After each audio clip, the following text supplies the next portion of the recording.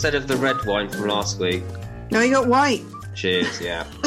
Just mixing it up. You are. And I've got the pink stuff again. The old Ribena. Well, we can't say Ribena, really, can we? Well, we've just done it twice. Do you know what? We've done it twice now in 2 episodes, but it's like calling the vacuum cleaner a Hoover, which is very old-fashioned. Or do people now, youngsters, do they call it the Dyson? No, I think they'd still call it the Hoover. In America, they call the photocopier the Xerox, don't they, as well? And also Tannoy. Over the Tannoy is a brand as well. Oh, is it? I thought that was a real thing. Yeah.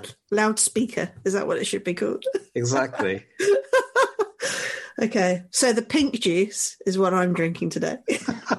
Okay. I can't imagine that the lawyers are going to be onto us, quite frankly. But well, hopefully not. Anyway, because we have corrected ourselves. So, yeah. So, films. Have you watched anything this week? I haven't, but I did. Do you know what? I don't normally watch films twice, apart from obviously when watching some of these oldies. But I decided to watch When Harry Met Sally again. Yay! Because I just thought...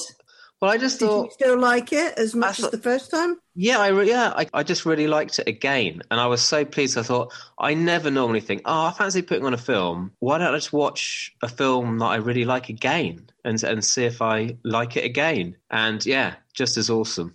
Yeah, I've watched many TV series. I've watched Behind Her Eyes. What a twist at the end, eh? I know. That was very good on Netflix. And then also WandaVision, not banned, which is on Disney Plus. And the finale was pretty good, actually. I quite liked it. And it a little bit opens it up for potentially a new series. Funny that. Or leads into one of the other Marvel films. Yeah, I'm still to finish it, but I hope that this time next week... It just gets better and better each week, to be honest. Each episode that's been released. So, yeah, it's pretty good, actually. But I wish they just had these nuggets of, that's interesting. Where's it going to go earlier on in the series? Because I think they probably lost a heap of watchers. Hang on. That was the door. There's somebody at the door. There's somebody at the door. I can't remember what TV series that was from. That was from... Grot Bags, I think. Are you going to love this? So I never get anything delivered through the door, right? All right. Because everyone's got their own mailboxes because I live in a block of flats. Mm. Some has come through the door, which really freaked me out. Because I thought, what? Someone's like breaking into my flat. But you're going to love this because I know what it is. It is the Blu-ray of... Big. Excellent. Which I've been Yay. Well, fantastic timing, that is. I know. How about that? I've got a big poster above my desk. It's very cool. That's why I watched Harry Met Sally, because I think I remember telling you, if a film gets, say, 10, then I'm getting it on Blu-ray to start collections. That's why I've got Big and why I have Harry Met Sally. Cool. And did you do your exercise for the week? What was it, 3 hours, 57 minutes we had to complete? I did. I've worked it out because I did 4 runs, and so I've got the exact time for those because they get logged on Strava, which was 231 minutes and 39 seconds, which I know is short, but then I also did a long walk at the weekend, and then I also did an hour's walk on Sunday. So if that all counts, then I've definitely done it. Yeah, all good. I have done quite a few walks. So one at the start of the week, then I had 2 long walks over the weekend, or nearly an hour, both of those. And then I did 2 runs, and I think I've gone over the 3 hours. So I think we're more looking at 4 hours something once you total up. But it is on my Strava, so people can have a look if they want. Oh, you see. Okay. I will start to do this just to make sure everything is logged on Strava, because I have this bad habit of only logging runs on Strava. But if anyone's wondering what we're talking about, this is an exercise challenge that we have set ourselves, which we did at the end of the last podcast, which is running or walking or steps, whatever you want to do to hit the total running time of the 2 films that we selected, which added up to 3 hours, 57 minutes. Which is a river runs through it and Raya and the Last Dragon. Yeah. I've certainly exercised more this week. Towards the end of the week, I'm going to space it out a bit more over the week because I noticed I did a lot over this weekend. Do you reckon you did more because of this? Yeah, I did. Awesome. Love it. So it just goes to show how lazy I am during the week. No, that's not what I was implying at all. I was just thinking, well, that's a good thing, isn't it? That it is a good thing. And we've also got a new treadmill. So I ran around Switzerland, a lake in Switzerland. It was great. Oh, was it nice out there? I've always wanted to go to Switzerland. Would you recommend it? I went round this lake and it had lots of Swiss cows with bells on. Nice. Yeah. And the instructor I was following was stopping now and then to say hello to the cows. Was he? Yeah. And there was lots of people looking like they were about to dive into the lake. Nice sunny day. Beautiful. This sounds amazing. So was this like quite... It's on a screen. It's Nordic Track. And there are other suppliers, obviously. Yeah. You've just done it again. I mean, how many brands have we just reeled off it? But is it like a, like a video? Yeah, you get a video and you can choose a challenge or you can do walking if you want, but I wanted to do a run. So you can follow the trainer or you can just go my speed, which is slow plodding and no incline whatsoever. Is it like an actual, as if a video has been literally produced going through that exact location in Switzerland? Yeah. Oh, that's pretty cool. That's why we've got it. So make it a bit more interesting. It gets a bit boring otherwise, doesn't it, on a treadmill? So there you have it. Very good. So, River Runs Through It. Should we do that one first? Let's do that one first. Can I just... I've got... You got a smile on your face. I'd say I've got a smile on my face. Well, there's a couple of reasons. So I had to try and watch both the films we picked yesterday as like a double header, but it didn't happen because I got distracted by a football match. So I ended up watching Raya and the Last Dragon last night, which meant I got up super early this morning to watch River Runs Through It. Oh, wow. So it's very, very fresh. Well, they're both quite fresh, but that one in particular is fresh in my memory. Well, so what was the football game? Who were the... You don't really want to start talking about football. No, just tell me the teams. It was Spurs Palace.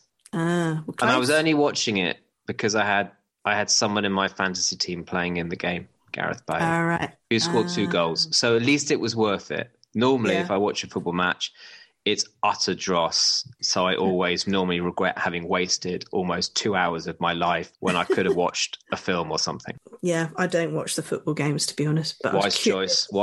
You supported, so River Runs Through It. Are you going to laugh at again? No, there's not. Is it just because you watched it this morning? I can't say the other reason why I laughed. I'll tell you once we're finished. Okay. So I remember watching this probably as a teenager, and yes, it has Brad Pitt, and he's a good-looking man, but you get to see more of his acting capabilities, I would say, in this film than you did in Thelma and Louise, which he did a year or two before. It's directed by Robert Redford, and this is his 3rd film that he's directed. He's directed others since. So it's an autobiographical novel by Norman Maclean. It's obviously got good relationship, Robert Redford and Brad Pitt, because they've also performed together in Spy Game in 2021. And I think they look a little bit alike, actually. And that might be why Robert Redford sees something in Brad Pitt, I would say. But let's get back to the film. It stars Craig Schaefer, Emily Lloyd, Tom Skerritt, Brenda Blethyn, and Robert Redford was the narrator for the older Norman. And it's a story about brotherhood, really, from when they're young children through to adulthood, with brother Norman as Craig Schaefer. And did you spot the younger Norman Rob at all? Yes, I did see him. I did, but I have to flag that you did point it out to me before I watched it. But I still wasn't really quite prepared for what age he was in this film. So he was about 10 or 11. Yeah, I know. Incredible. Yeah, so Joseph Gordon-Levitt, so he was the younger Norman. And then we had Schaefer as the older Norman. And then the younger brother is Paul, and that's played by Brad Pitt.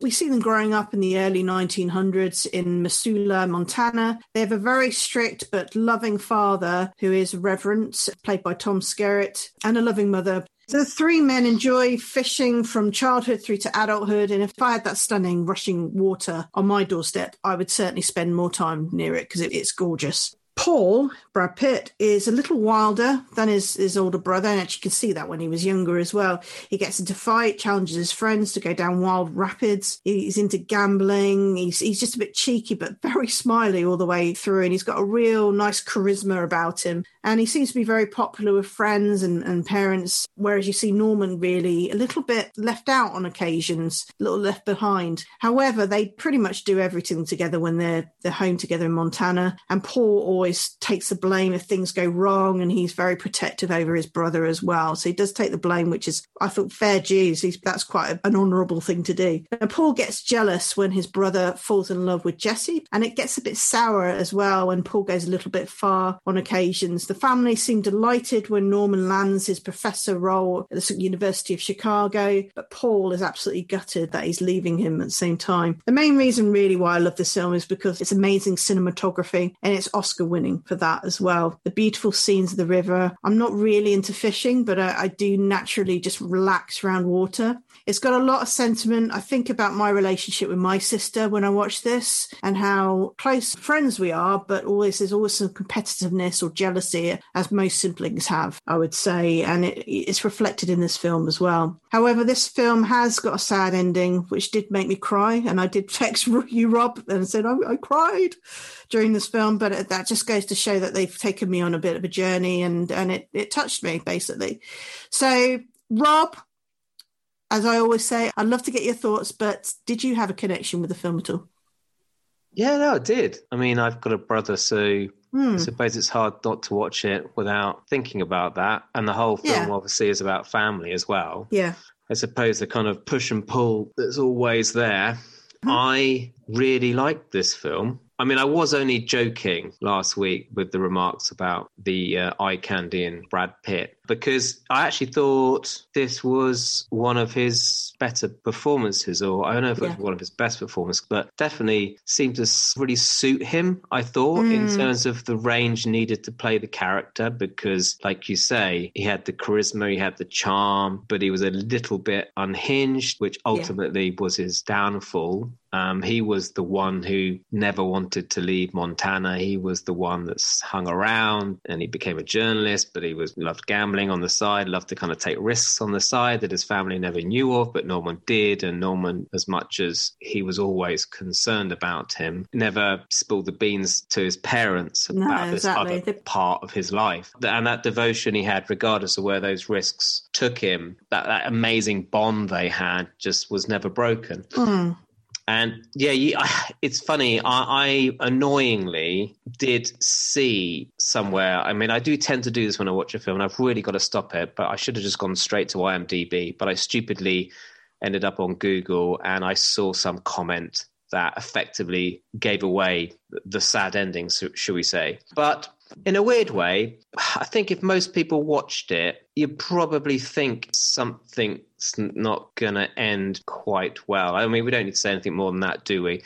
But it was like the warmest breeze washing over you, this film. Like this, I mean, it won an Oscar, didn't it, for cinematography? Absolutely not surprising. It's about fly fishing and the whole almost kind of religion. I think it's mentioned at the very beginning in the voiceover that there was nothing between religion and fly fishing. Obviously, as their father being a reverend and also teaching the fly fishing to the two boys, and that really being their life. Everything was about fly fishing. It was one of the reasons I think why Paul would never leave Montana, because it was that important to him, even though all three of them had a connection to it. So, of course, all the scenes of them fly to fishing and the amazing scenery in Montana, and it was just so easy to watch. And I think it's actually the perfect kind of Sunday afternoon movie. And the performances, the characters were warm and friendly, and just had an amazing heart and soul to it, especially with the main themes of family and loyalty. And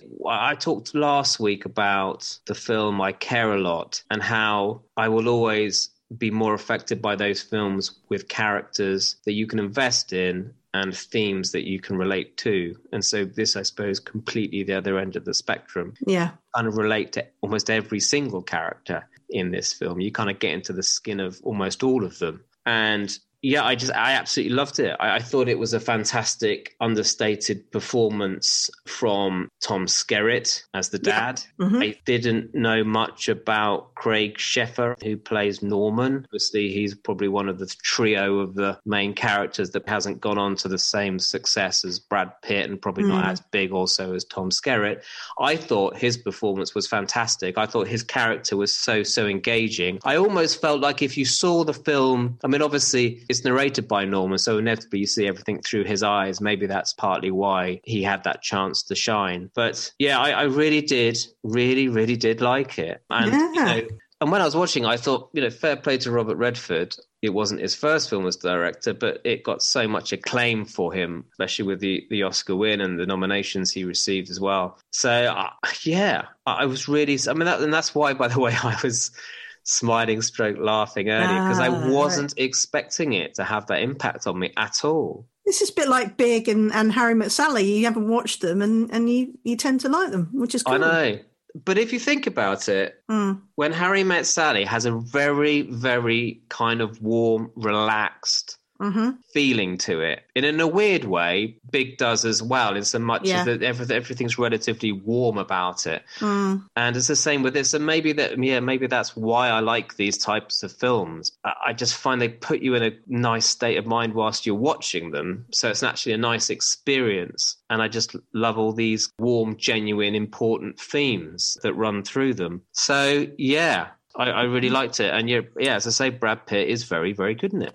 He is. And Emily Lloyd, I forgot she was in this, actually, and I've not really seen much else come from her since. She's got a very sort of Bugsy Malone look about her, isn't she? Sort of that era, and it very much suits her as well. But I know that she looks like she's took a career break from 2008 to 2021. So I don't, whether she's had children during that period or just needed a break. But those that don't know, for factoid, she is the daughter of Trigger from Only Fools and Horses. So Roger Lloyd Pack, and he was also in The Vicar of Dibley as well. And she's just been recently in a film called No Reason, but unfortunately it's not scored great on IMDb. Tom Skerritt, on the other hand, has done a heap of movies. I mean, he started, in the early days with Alien as Dallas. He's been in MASH, he's been in Top Gun, Contact, Ted, more comedy really. He's done also voiceover for The Phantom 52, which was more recent, but I haven't seen much else from him recently. Skerritt has performed with Robert Redford before, 30 years before, in War Hunt. However, apparently Skerritt says this is his favourite film. Out of all the ones he's done, this is his favourite. Now, I was surprised how old he is. I looked at his age. He's 88 this year. And I couldn't get over that. I couldn't believe that he was that much older than you think he is. He must have been to Sweden or something and drank some of their water, because he certainly looks younger in the films that he does. Brad Pitt, apparently, factoid here for you, trained himself to fly fish for about 4 weeks before the film. And also River Phoenix auditioned to play Paul. And Lloyd and Beau Bridges were also considered to be the two brothers, but I can't see those two working. I think they would have been too old as well. And I think Brad Pitt just brings it to life with his charisma and his, with his smiles and stuff, whereas River Phoenix seems a much darker character. I've never seen him really be all jolly and smiley in any of his films, really. So that would have been a complete contrast if he did take that role. It cost $12 million to make, so not a huge budget, but it only took $43 million worldwide gross. So it didn't do hugely well, which surprises me. And I think it was just the start of Brad's career, really. I know he did Thelma and Louise, but he was starting to take off after this film and his acting capabilities were shown. Last week on the podcast, I was thinking that Aidan Quinn was in this. And of course, Aidan Quinn was with Brad Pitt in Legends of the Fall. And I think the reason I got them a little bit confused was because, this film came only 2 years before Legends of the Fall, which was also a brotherly story, which was also based in Montana. And again, the scenery played a big part in that. So I think that's why I got them confused. I suppose the only other thing I wanted to say, which I did find really interesting about the film, is that relationship between the two brothers. I mean, you talked about it briefly. It's almost like they both wanted to be each other, I felt. Brad Pitt's Paul wanted to be Norman. Norman was the one that was living more of a straight life. And so in a weird way, he was getting the accolades from his parents in terms of the good job, and he went to college. And yet there was Paulie, who stayed at home as a journalist and was known everywhere. And I think he was known for his charisma. He was a very likable guy. And he was also the most talented fisherman in the end. I think that was the key thing. They referred to him being an artist.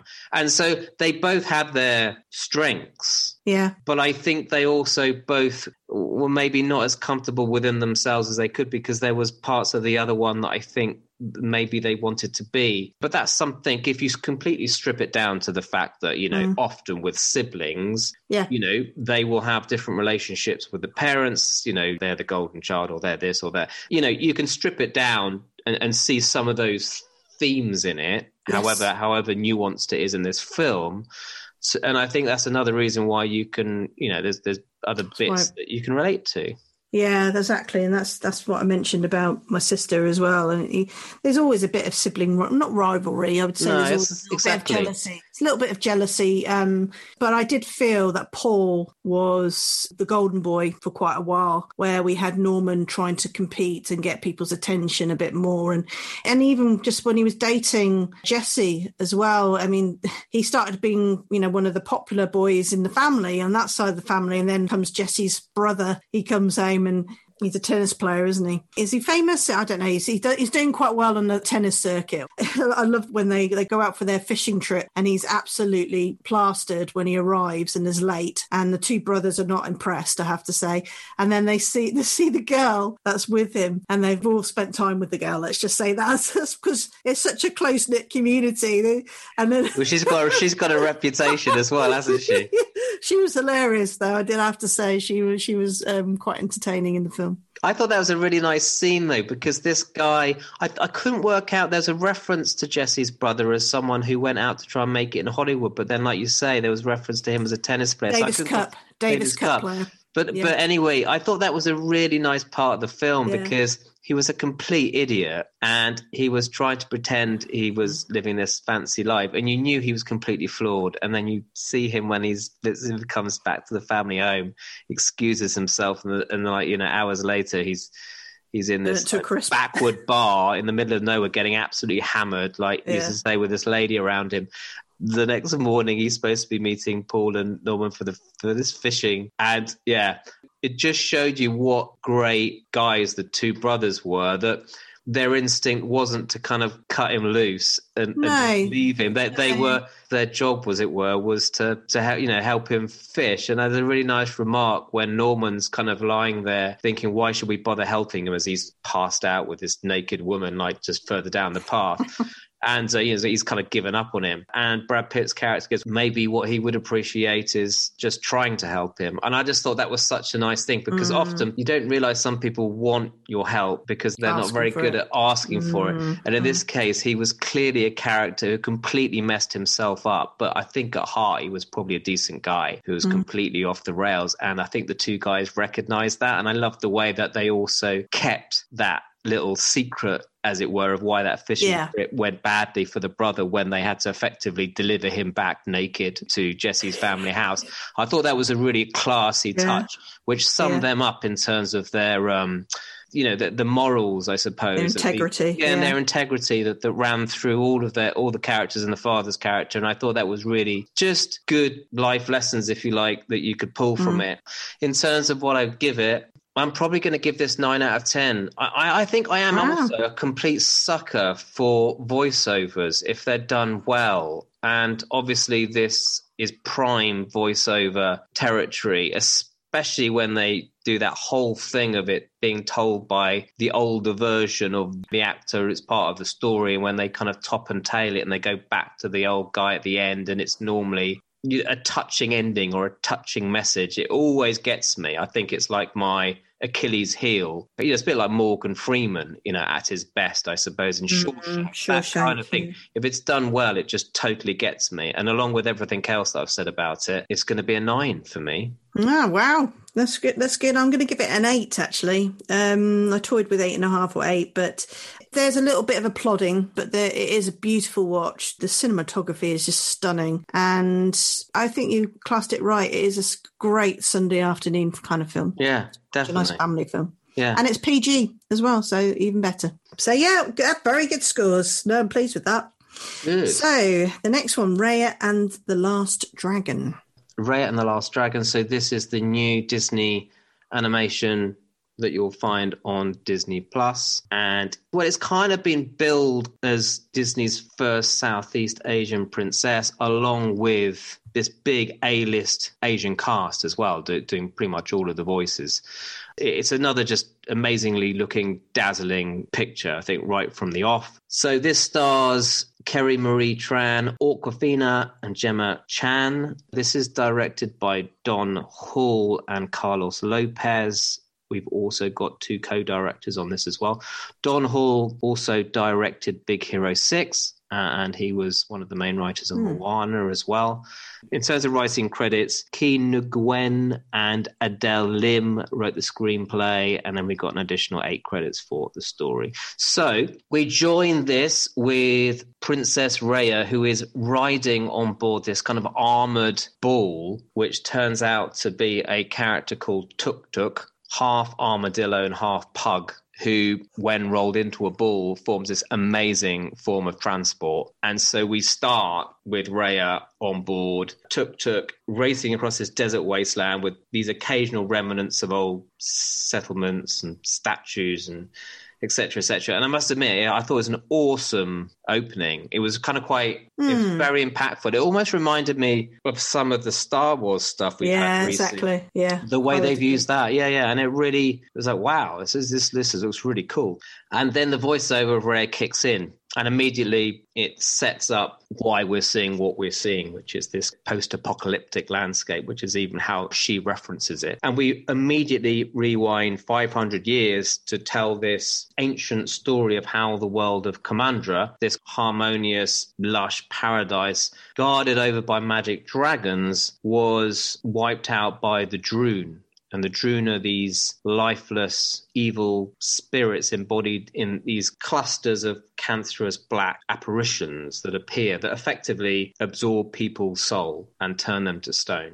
So the dragons use their magic to create this glowing orb, which was then used by one of the dragons, Sisu, to ward off the Droon, which brought all the people back to life from these stone statues, apart from the dragons, which remained in stone. So part of this folklore was this secret that Sisu managed to escape and lived at the very end of one of these tributaries of the many rivers in this world, and that he still lives there today. So when all the people kind of came back to life, they were all seduced by the power of the orb, which resided with one of the tribes, the Heart tribe, which is led by Raya's father, Chief Benja. And from that moment on, their world was split into these 5 warring factions. And they were all obsessed with trying to get hold of the orb. I think it's also referred to as the Dragon's Gem. But Benja is determined to bring peace and reunite all of the tribes, to bring peace and harmony back and restore Kamandra, which he does, or he attempts to do, by inviting them all to this feast. But when Raya befriends Namari, who's the daughter of the Fang tribe chief, and tells her the location of the orb, Namari betrays her, resulting in the orb being smashed into pieces, with each piece being taken by one of the tribes. This causes the re-emergence of the Droon, which begins to ravage its way through all the people again,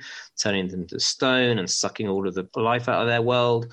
And Raya's injured father sacrifices himself to allow his daughter to escape with her life and with their part of the gem, to live out his wish to mend all the warring tribes and, as I say, restore harmony to Kamandra. We then forward wind back to this same scene we began with Raya racing across this wasteland with Tuk Tuk, and we start to see her then as this kind of lone ninja hero on the hunt to not only steal back all of the gem pieces from each tribe, and in doing so restore the magic powers of the orb, but also track down help from Sisu, who is believed to still be alive, the only surviving dragon who can also help harness the power of it. But years on from their encounter as children, her nemesis, Namari, who kind of kicked this whole thing off, is hot on her tail. Hope that all made sense. So I'm just going to leave it there. I'm past over to Sarah. As I say, I saw this last night, so it's quite fresh in my memory. There are things I liked about it. But anyway, I will tell you all about that after we hear from Sarah. from me. I thought I really enjoyed it. I watched it with my kids. We watched it on Friday night and with a pizza. And my eldest enjoyed it more than my youngest, I have to say, which I found unusual. But there are strong elements of Indiana Jones in there and Star Wars, as you mentioned, which are maybe usually more for the older children anyway. But we're looking at an animation here. I have to say I'm expecting the Disney stores to have Tuk Tuk and the dragon all ready to buy because they're so colourful and cute and cuddly, and it was just like, oh, they're so sweet. So Tuk Tuk was actually played by Alan Tudyk, and he has recently been in Resident Alien. He was also the pirate in Dodgeball as well, and he doesn't really say anything, and he just grunts and makes funny, snuffly noises, and he's done that in other films as well. He's done a lot of voiceovers, but he's obviously good at making grunts and snuffly noises anyway in other films, so that's obviously his forte. Yeah, took the armadillo. I nearly said it earlier. Down bar armadillo. Armadillo, yes. It was very un-armadillo. It just had a shell like armadillo. And it's the coolest vehicle I've seen cute. in a film for a long time. It's like the Mandalorian, when he was on his... yes. Yeah, remember when he had that little pod or whatever, and he was that's racing. Right. And also Tuk Tuk's a bit like BB-8 as well. The fact that it's I think there's some influence. There's got to be. There's some influence, definitely. But it was, very colourful. We do find Sisu quite early on in the film, and she's very colourful, and it's a water dragon, and they put her water dragon skills to use as well to escape from the nemesis, the baddie. And you get to go to all these different locations, which actually is in the anatomy of a dragon, all the different lands that they go to. Some are dark, some are more colourful and cheery. But one of the lands, I can't remember which one it was at Spine. Before they got off this boat, the lad that was steering the boat or whatever said that this land is very much, you have pickpocketers and you shouldn't trust anyone. And of course, the first thing they come across is a baby or a toddler, and you can't trust that toddler because it's quite a clever toddler. Unfortunately, his parents have been turned into stone and has befriended some monkeys, and they get up to all sorts of tricks and stuff and start stealing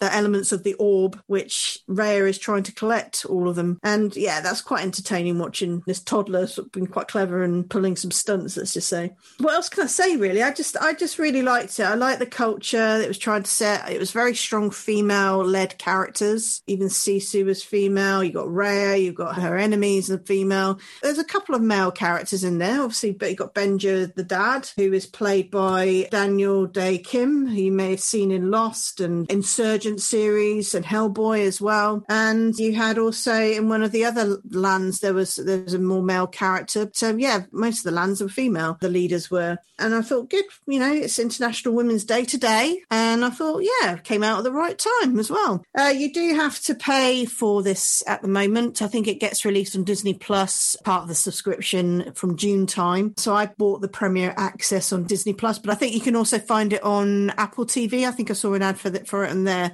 But no, I generally enjoyed it. And as I said, my kids, was a good Disney watch, and it had a similar vibe to Mulan at first, but I think it's actually better than Mulan. Oh, that's really interesting, because I was chatting to someone about this today. I haven't seen Mulan, and I think, like you say, you naturally do compare it. I mean, I think the first thing that stood out to me was just how, and again, it's frustrating, isn't it? You're watching on a small screen, so you're conscious that many of these films would be like if you were able to go to the cinema. But I think you kind of just take it for granted these days, just how amazing the animation is. It's quality is brilliant. Yeah, I mean, there are some parts that I thought were more photorealistic than others. Specifically, I think those scenes we were talking about, I think what I like about it is the scenery, the world in which it was set. As I say, those desert scenes I thought was stunning, probably more so than those with the more lush landscapes. I suppose because you're more used to seeing those in these types of animated films. You're more used to seeing the beautiful forests or the rivers and the woodland or whatever in these types of films. So I thought it was really cool. And I think, kind of you thought of many other films, like live action films, where they might have taken bits and pieces to come up with it. The way they did the water was amazing, and also the hair. Yes. I noticed attention to detail. The hair Yes. is stunning. Yeah, Absolutely really good. right. It was those little moments. You're right. The hair was one in particular. You just think, wow, that's absolutely jaw-dropping. It's just incredible. I thought, you're right, the characters were really strong.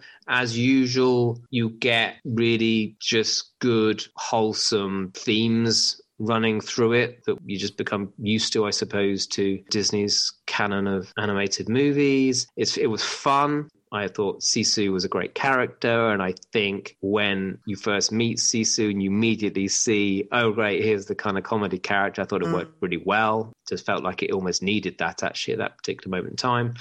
Sometimes the story or the plot can be a little bit overly complicated with these films, but I thought it was just right. Yeah. I mean, I was thinking about what I thought about it as an overview, and I would just say it was just pretty good. I mean, I don't think it had anything in it in terms of the narrative or the characters or what it was trying to say that was, to me, as impressive as some of the animated films we've maybe seen before. I mean, I particularly like Soul, and I know that floats some people's boats and not others, but a very different type of film. This was just more kind of wholesome entertainment, but just done very, very well. You couldn't really kind of knock too many holes in this at all. And I just thought, if you wanted to watch a really good family animated movie, then this is it. It's fantastic. And I think, like you say, for the female characters are in it, probably more so as well. And it just looks stunning. It was beautiful. So yeah. And I was comparing it to other Disney films as well. And I've got Soul on here. And actually, I think to watch, I probably prefer to watch this film than Soul, but I like the difference in the animation styles that they got in Soul as well. So I'm actually going to give it a same score as what I gave Soul, and that is 8.5 out of 10. It's just very colourful and it's a great family watch. Yep, I'm going to give it 8 out of 10. Yeah, that's a good score. Yeah, they're good scores for Disney. Yeah, they're brilliant. Just a really, really good, solid film. It's just a shame because you did hear some people say, "Oh, crikey, it's not only on Disney Plus, but of course it's the premium, so you have to pay." Yeah, but I don't know. I think we're all going to get used to that. It will be interesting to see what happens with the premium Disney Plus films when cinemas reopen. Whether they will feel like they have to either reduce that price if they bring it out at the same time, or whether they will take it away. I imagine they'll keep it, but they're going to have to make it work in conjunction with the release times at the cinema. So it'll be interesting to see how they do that. I don't think everyone is going to rush to the cinema just yet. I think there's going to be some anxiety around COVID still. So I think they will still need to have maybe the same film that goes to cinema and is shown on digital channels as well, just to get the full return for them, I feel. But if you were to rewind to pre-COVID days, and let's hope we get there sooner rather than later, where people can go to the cinema and not be worried and it being a safe place to go. In other words, we're kind of back to normal. Will Disney Plus be bringing out a film at the same time in the cinema that would warrant them charging what they are charging for these kind of premium plus films? I'd just be interested to see whether they just carry on doing it regardless of the fact that they've launched it during this particular period. I mean, if you could watch a film on exactly the same day that it comes out at the cinema, but you've got to pay this much money for it, does that still seem, a viable option for people who love their films? I mean, it was £19.99. You're going to pay more at the cinema, aren't you? So actually you might find But a lot of people would counter that and say, yes, but it's not the same experience. No, it's not. But it depends what size screen you've got. Well, yeah, true. But whatever size screen you've got, it's never going to compete with the cinema screen. And then, if you think of the sound as well, and the sound, you think of just the general experience you have of just going to the cinema. It's never going to compare to watching at home. So that's why I wonder whether they've set the precedent for premium movies, which I believe will always be the case. It's just a question of whether that price point will shift when we get back to normal, or whether it will be as aggressive as it is. Yeah. Watch the space, I guess.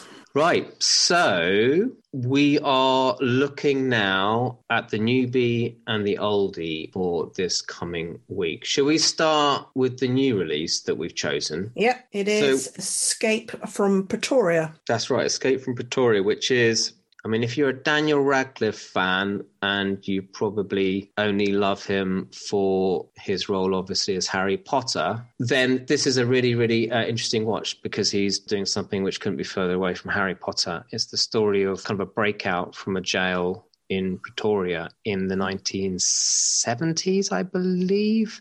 Yeah, where apartheid was in South Africa. That's right.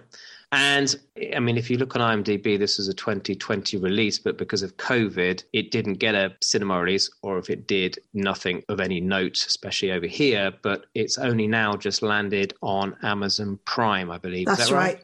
Yes, streaming on Amazon Prime. So although it's not a brand new release in so much as it's a 2021 release, we thought it was worthy of including this week. Definitely. Looking forward to it. So this is a thriller, and it's based on the real-life prison break of two political captives, which is a race against time thriller set in the tumultuous apartheid days of South Africa, directed by Francis Annan, and stars Daniel Radcliffe, Daniel Webber, and Ian Hart. So I think everyone should enjoy that. It's definitely something different, that's for sure. Mm-hmm. And what is now becoming the all-important runtime of our... All right, yes, tell me. Is 1 hour and 46 minutes. It's coming in under the 2 hour mark. 1 hour 46. Oh, better go for a shorty. Then the oldie, it's going to be off my list, isn't it? Yeah. So give me a genre. It's sci-fi. Sci-fi. Okay. So I've got 12. 12. I'm going to split it in the middle and go for 6. 6 is Donnie Darko. Oh, right, okay. That's quite a good one, that one. I haven't seen that for a long time. Top of my head, that has got... How long is it going to take? Come on, you can do it. You can do it. What is it? It is Gyllenhaal. Jake Gyllenhaal. How long did that take? Ridiculous. Okay, so whilst Sarah finds where you can watch Donnie Darko, I will give you the blurb. So after narrowly escaping a bizarre accident, a troubled teenager is plagued by visions of a man in a large rabbit suit who manipulates him to commit a series of crimes. And this is worth knowing. This is sci-fi, also drama, mystery. So I wouldn't say it's a conventional sci-fi, let's just say. This is directed by Richard Kelly and, starring Jake Gyllenhaal, Jenna Malone and Mary McDonnell. It's streaming on Shudder TV, Arrow and Mubi TV, which is tied to Amazon Prime. So I would have a look at Amazon Prime, but you can also rent and buy from most online channels. Yeah, exactly. And check out Sky, because quite often we don't say Sky, but quite often they are on Sky Cinema if you have a look. Prices for renting films obviously can change, but looking at it right now, you're only paying 99p to watch this. Amazon HD, Prime. Which is not bad, is it? If you can't, kind of get hold of it. All good. So good stuff. A good mix this week. Very good mix. So hang on. We've got a bit of calculation to do, haven't we? So Donnie Darko, so how long's that? Is an hour and 53 minutes. Hang on, so that's pretty close to the other one. What was the other one? 1 hour 46. So it's 3 hours. It's 1 hour 39 minutes plus 2 hours. It's 4 hours. It's 3 hours and 39 minutes. 3 hours and 39 minutes. That's what I said. Thank goodness the children are back at school. I think everyone can relate to that. In hours and minutes, it's pretty tricky, especially after like 2 glasses of wine and a full day at work. Yeah, right. I sounded like Chewbacca then, didn't I? Did you hear that? I did. Do it again.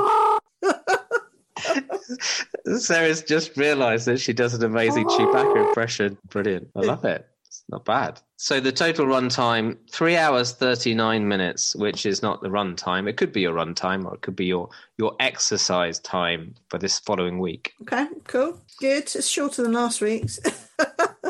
Precisely. Excellent. Well, have a lovely week. I will. It's been shining. It's still a bit frosty, but it's still nice and sunny at the moment. TV films then that are on your radar outside of these two for this week. You've done WandaVision. It's all done. You've done Behind Her Eyes. Is there anything else? I'm intrigued about... So Bryan Cranston is in, at the moment, Your Honour. And apparently, I think it got nominated for Golden Globe. So I might check out Your Honour. You've just finished watching Schitt's Creek, haven't you? Amazing. And you enjoyed that? Yeah. Mm-hmm. Give that a go, I would. And then also, we've started watching High Fidelity, which started in 2020. And it's got Zoe Kravitz in it. It's based on the film High Fidelity, and it's like a TV series on the back of that. Yeah, I completely forgot. I've completely forgot. I did watch a film last week, and it's one of my best, and this is ridiculous, it's one of my best films evs. The Peanut Butter Falcon. Have you seen it? Yes, I have, and it's very good.